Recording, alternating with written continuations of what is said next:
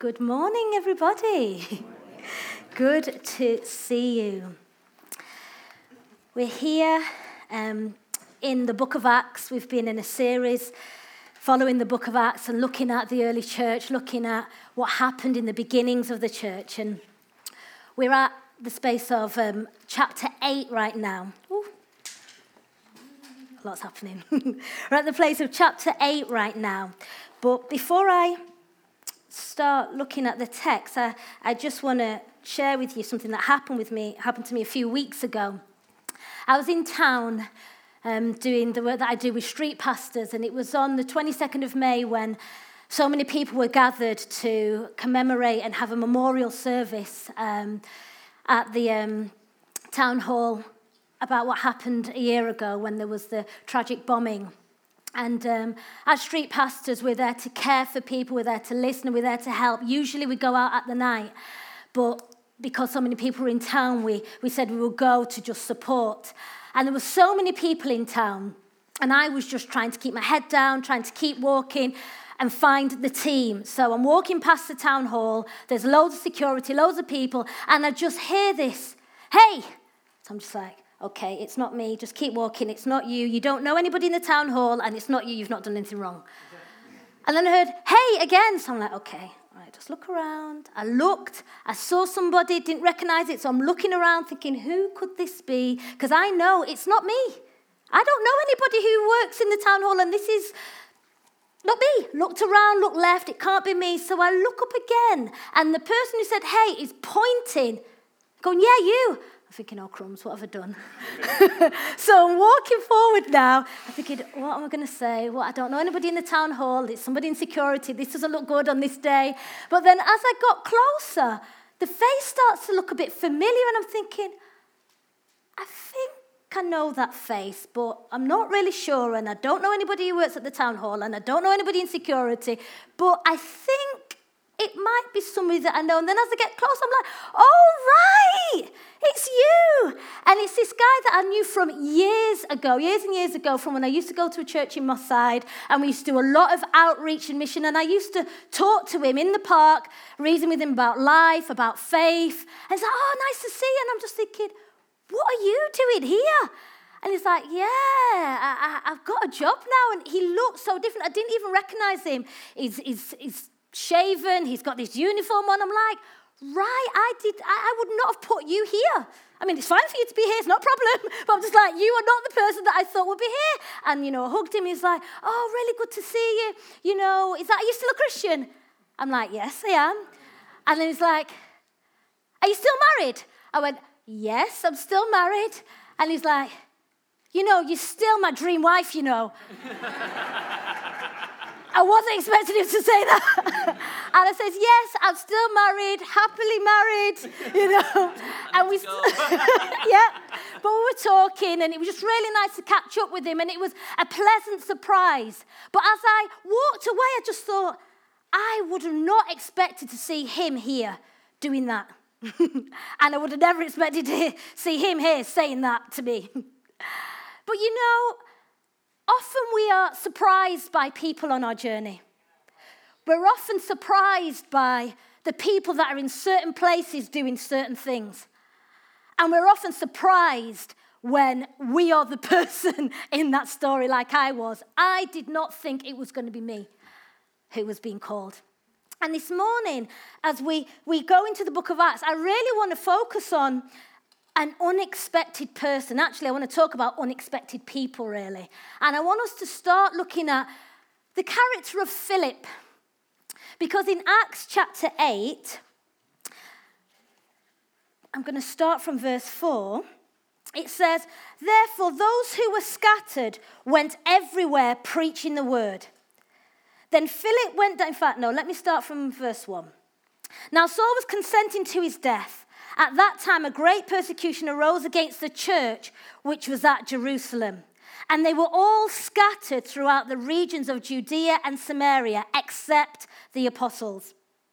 And devout men carried Stephen to his burial and made great lamentation over him. As for Saul, he made havoc of the church, entering every house and dragging off men and women, committing them to prison.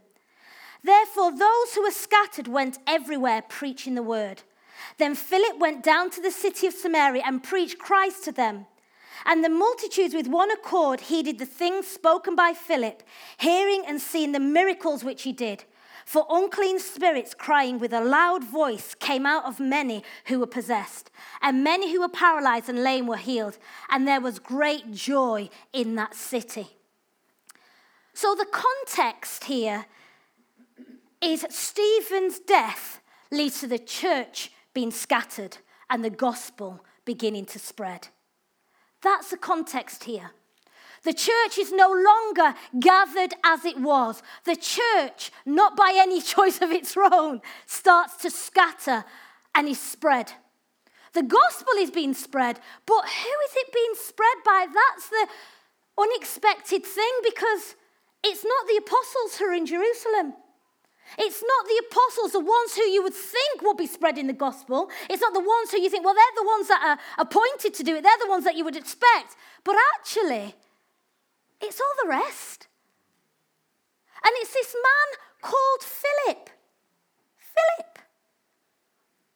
We were introduced to Philip earlier on in the book of Acts. We're introduced to him in Acts chapter 6.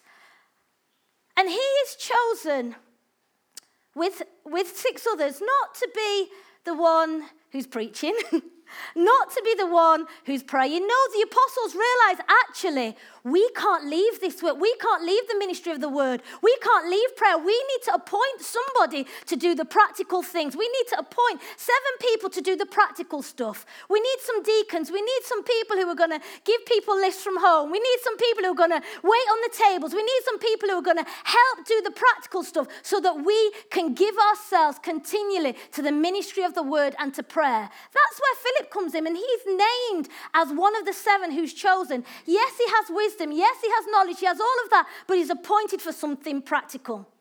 Great. He puts his hand up for that. Yep. Cool. Count me in. But when the context changes, when the church changes, when persecution actually pushes them out beyond their comfort zone, suddenly they're in a different context and something different is required. Because when the context changes, we have to change. When the context of the church changes, guess what? Maybe God would ask us to do something that we wouldn't naturally or normally put our hand up for.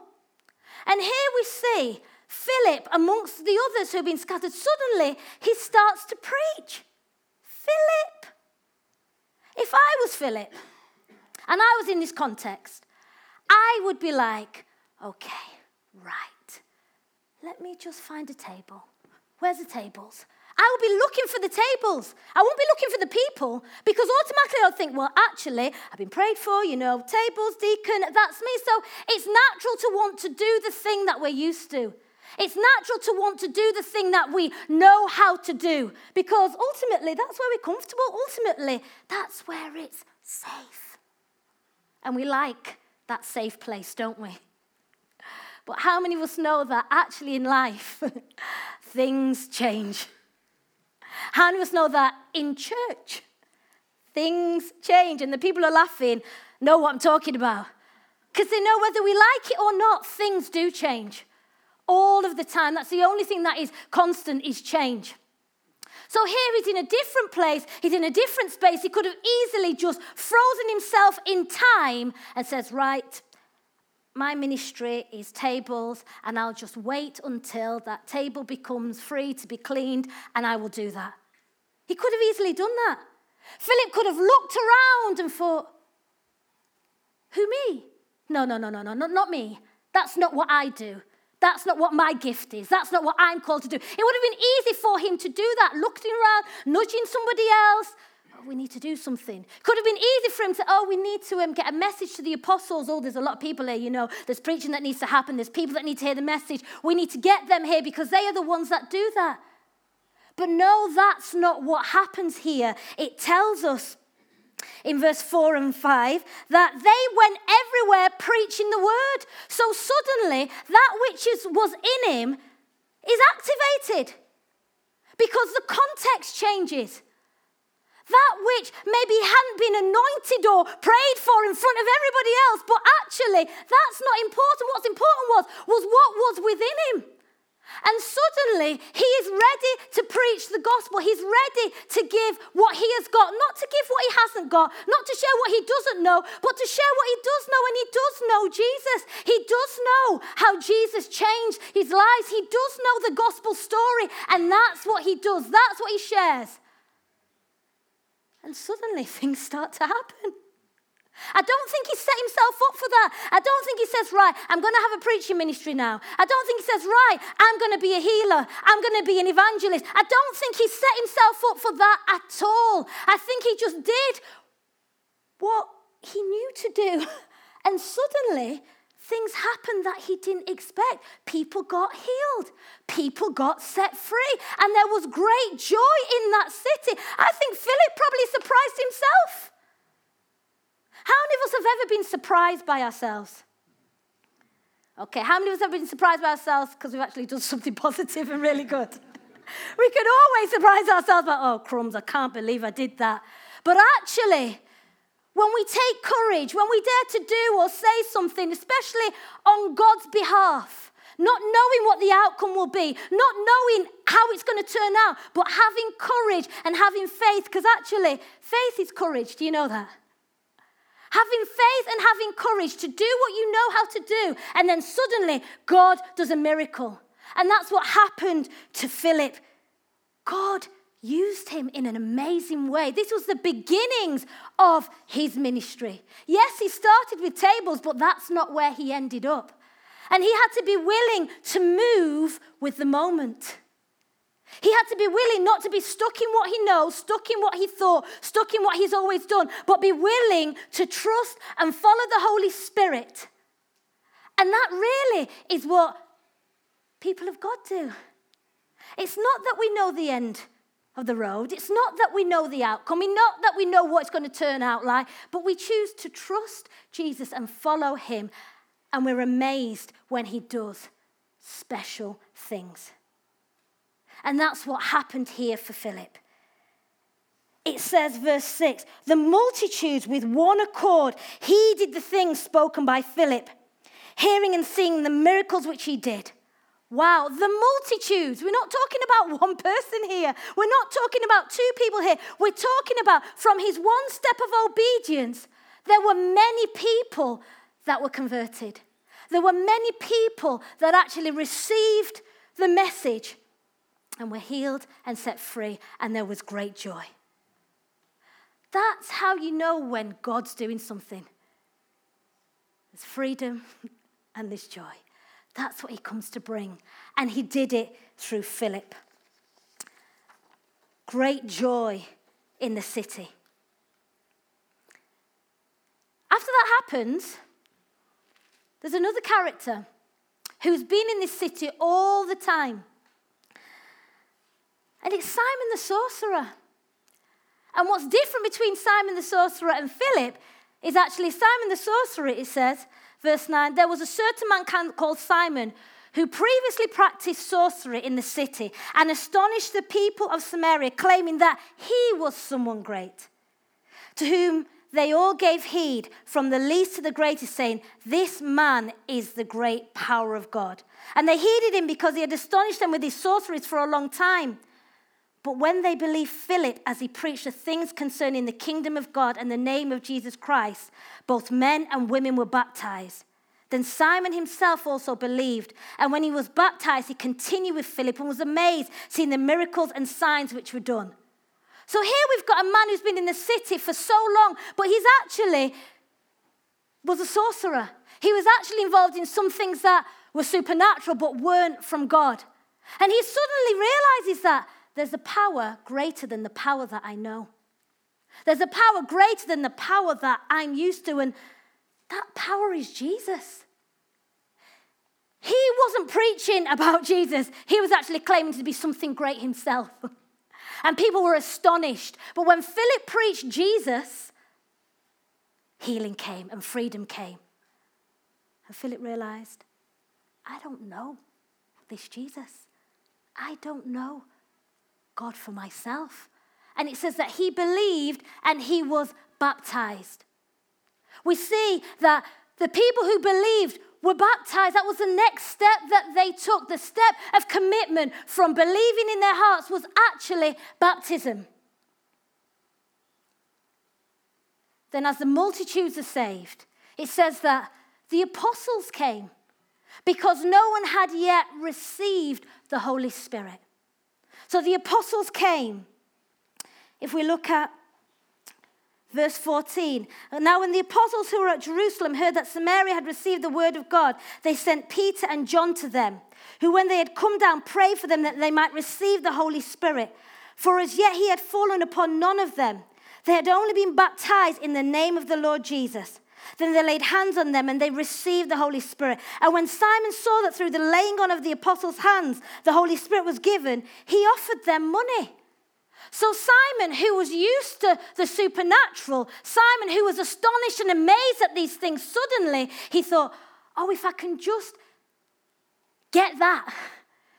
See, accepting Jesus is one thing, but that process of discipleship, that process of growing in him, that process of getting to know him takes time and it takes a journey. And here he is saying, I want that power. And actually he was challenged. Actually he was corrected and he had to repent. Because it's one thing to follow Jesus. It's one thing to say I believe. But actually working through that, working through our motivations, working through what's right, what's wrong, what does following Jesus look like is something different. He says that he saw that the Holy Spirit was given by the laying on of hands. And my question is, what did he see? Because he saw some physical and visible evidence that the Holy Spirit had been received. Many people interpret this as actually they spoke with tongues. But what we do know is there was something visible happened when they received the Holy Spirit.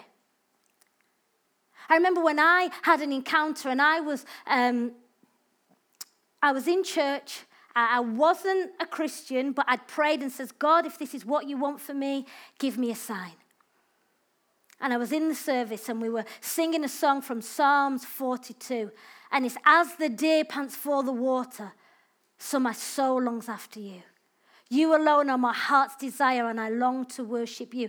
And when I was singing that song, I thought, this song's talking about me.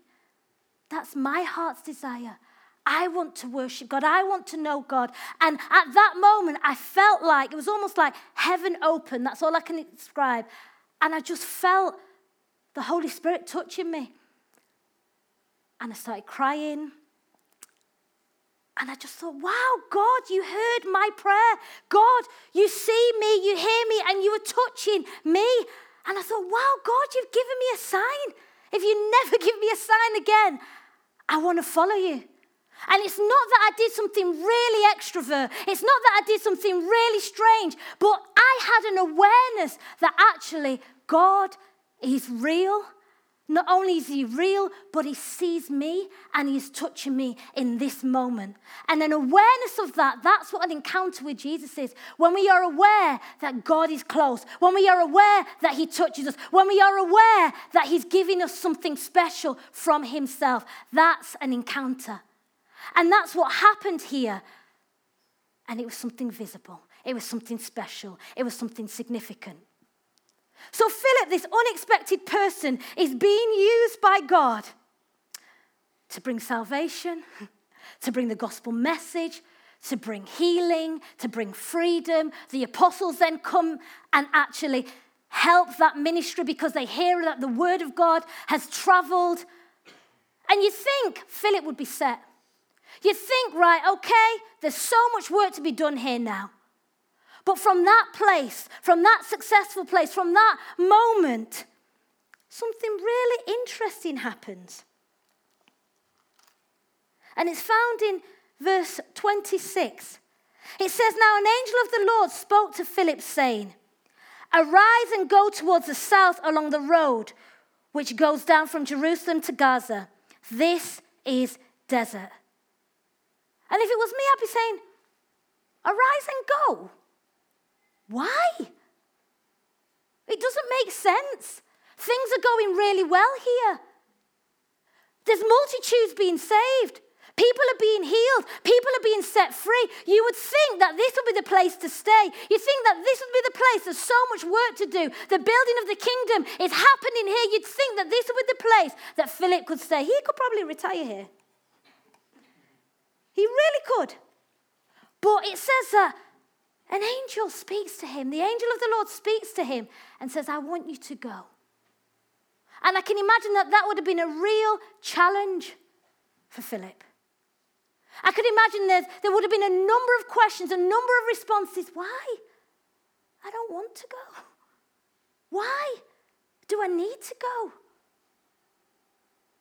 I can imagine people saying to him, you need to stay. We need to build a church here. We need to build in it. There's so much work to be done. And for him to not even know why he's going, that would have been hard. For him to leave and let go of things that are going really, really well, he had to come to a place of surrender. And that's not easy. It's not easy to let go of something when it's going well. It's not easy to leave a place that you're actually starting to love. It's not easy to follow to a place that you don't know. It's not easy to explain to people, actually, I'm going because I feel led. I feel prompted. But as the people of God, this is how we live. This is how we are to live. This is how we are to follow Jesus. By following what he prompts us to do. By going to that place that can seem unknown. By going to what can seem barren. He's leaving that place which is fruitful to go to that place which is barren. Go to a desert. Lord, I think you put the wrong postcode in the sat-nav. Lord, why would you want me to leave that for this? And as the people of God, we don't always get the answers when we want them. That's why we need faith. Because faith is about following God because we trust him. Faith is about hearing his voice and responding and saying, yes, Lord, I'll trust you. Faith looks like courage. Faith looks like surrender. Faith looks like trust. And it says that, he rose and went. And behold, a man of Ethiopia, a eunuch of great authority under Candace, the queen of the Ethiopians, who had charge over all her treasury, had come to Jerusalem to worship and was returning. And sitting in his chariot, he was reading Isaiah the prophet. Then the Spirit said to Philip, go near and overtake this chariot. So from the beginning, God is instigating this move. The angel of the Lord says, arise and go. And here, he's in this desert. He's thinking, what? Why? And then suddenly he sees this chariot. He sees and he hears. And it's so important that we follow the prompting and the leading of the Holy Spirit. He says, go alongside him. Sometimes we need that prompting to give us that courage to actually take that step. And as people, we actually have to listen for the prompting. It's so easy to do what seems logical. It's so easy to do what's natural. It's so easy to do what we think is the next step. But when you're in a place where you don't know, then you have to lean in and listen more. And he obeys and he goes. And the Spirit says, go near and overtake this chariot. So Philip ran to him and heard him reading the prophet Isaiah and said, do you understand what you are reading? And that, I think, is so important. When we're going to help people, we must start where they are, not start where we are. We must start at the point of where their questions are. We must start at the point of where they are seeking, not at the place where we want to take them to. And he asked him this question. And he said, how can I, verse 31, unless someone guides me? And he asked Philip to come up and sit with him. So the Spirit is guiding him to this single person. He's guiding him to leave the multitudes and go to this one man. And he's reading in Isaiah. He's reading from Isaiah 53. And he starts to ask questions. And the questions that he's asking are really about Jesus. He's asking about the prophet, but this is the beginning of this man's faith. And this is the beginning of where Philip starts to speak to him. Philip starts to preach to him about Jesus. But then I think, but how from here does he get to Jesus? It would have been a long Bible study. It would have been a big Bible study. But what's so interesting that he's reading Isaiah 53. But in Isaiah 56, just close. So if he'd have started the conversation there, if he'd have started the study there, then actually it would have got to Isaiah 56, which has some really interesting things about foreigners and eunuchs. Isaiah chapter 56, if I just turn there. Isaiah chapter 56.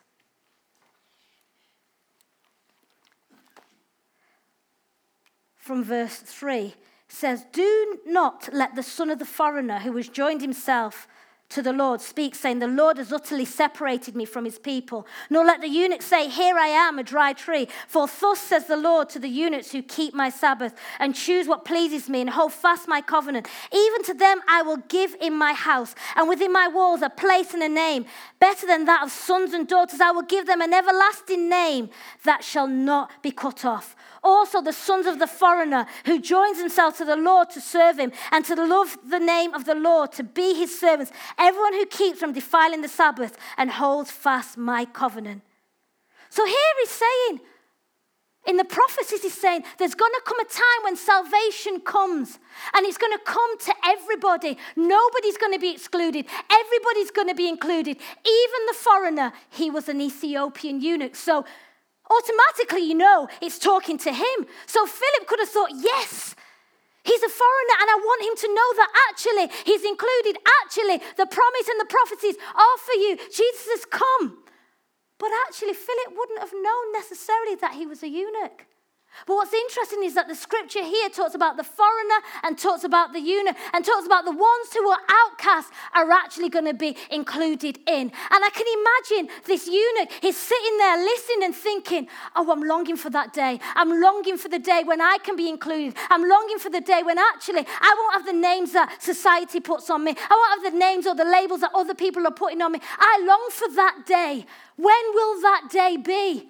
And it says that Philip preached Jesus to him. So he would have shared from the scriptures, but he would have got to the point where he actually did share and say, actually, that day is not far away. That day is not in the distance. That day has come through Jesus Christ. Jesus died on the cross, he was buried, and he rose again. And he promised that through this Spirit that is going to come, the message of his acceptance and the message of his love is going to come to every single person. And it happened on the day of Pentecost when the Holy Spirit came upon us and we all spoke with new tongues. And guess what? People heard the gospel in their own languages and they were saved and they accepted. And 3,000 were added to the church and were baptized. So I can imagine he shared that story. And the eunuch, having listened to all of this, they get to the point on the journey, because this is a long journey. This is a time of conversation. This is a time of sharing. And the eunuch is the one that says, here's water. What stops me from being baptized? And it's a moment when a person gets a revelation that I'm included. I'm not excluded. I am included. And this message is for me, and that is what happened to the eunuch. He got that revelation that I'm included. I'm not separating. He says, I want to be baptized. What stops me? There's nothing standing in the way. God is not against me. I'm not against myself. I don't have to hide those things. I don't have to think I'm blemished and I'm an outcast. Actually, I want to be accepted. I'm not just accepting my heart, but actually, I want to make that commitment. That outward commitment. That's what happened to him. And there wasn't all of these witnesses. There wasn't all of this big crowd. But actually, the eunuch knew in his heart that he was included, that he was accepted, and that actually he wanted to continue that commitment and make that step through baptism. And Philip says, if you believe that Jesus Christ is the Son of God, be baptized. And it's such a special and precious and significant moment that happens. Because God not only uses unexpected people like Philip, like you and me, but actually God includes people. that we wouldn't expect. And it says there was great joy. Philip rejoiced at knowing the promise is for me. It's not far away. It's today.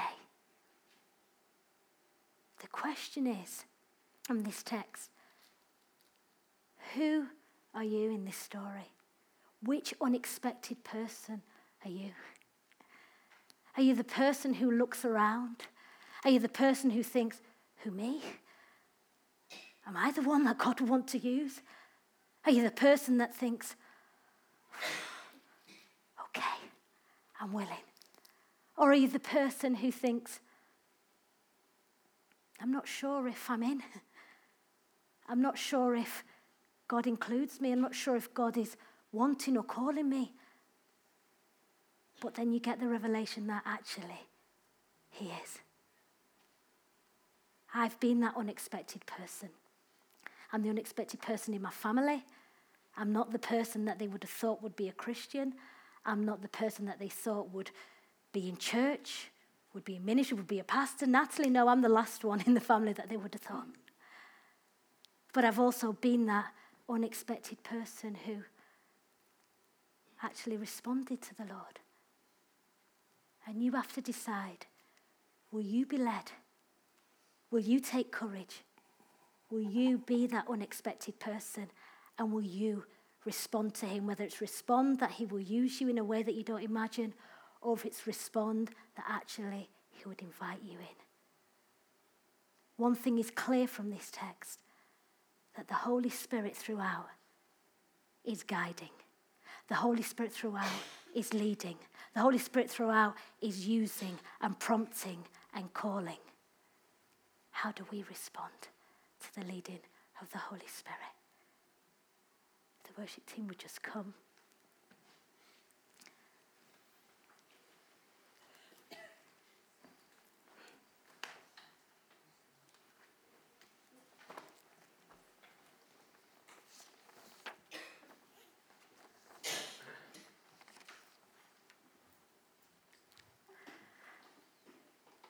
We can just bow our heads. Very simple message. That God uses unexpected people. He uses the people who wouldn't naturally put their hands up. The people who wouldn't naturally put themselves forward. Who would look around and see, is there somebody else? But actually, when they look up, they realize that God's saying, yeah, it's you. I'm calling you. I'm inviting you. I'm wanting to use you. Will you respond? Will you say, things are changing, but I want to be changed too? If you can use anybody, Lord, yeah, I'm willing you can use me. I don't know how, but I'm willing. I'm willing to share what I've got. I'm willing to give what I've got, say what I know, trust you, follow you. I'll be the one that will pray for somebody. I'll be the one that shares the gospel. I'll do it, Lord, if you help me, Holy Spirit, if you lead me. Maybe the one that will say, who, me? Holy Spirit? Could it really be that I'm included? Could it really be that God is saying, I've got a new name for you? That name is son, that name is daughter. Come close to me. I invite you into relationship. And if you believe in me, all you have to do is say yes and follow. Maybe the step for you is actually baptism. I believe in Jesus. I believe that he's the Son of God. I believe that he's accepted me and I want to follow him. I want to do my best to follow him. And maybe for you the next step is baptism. Will you respond to the prompting of the Holy Spirit and say yes?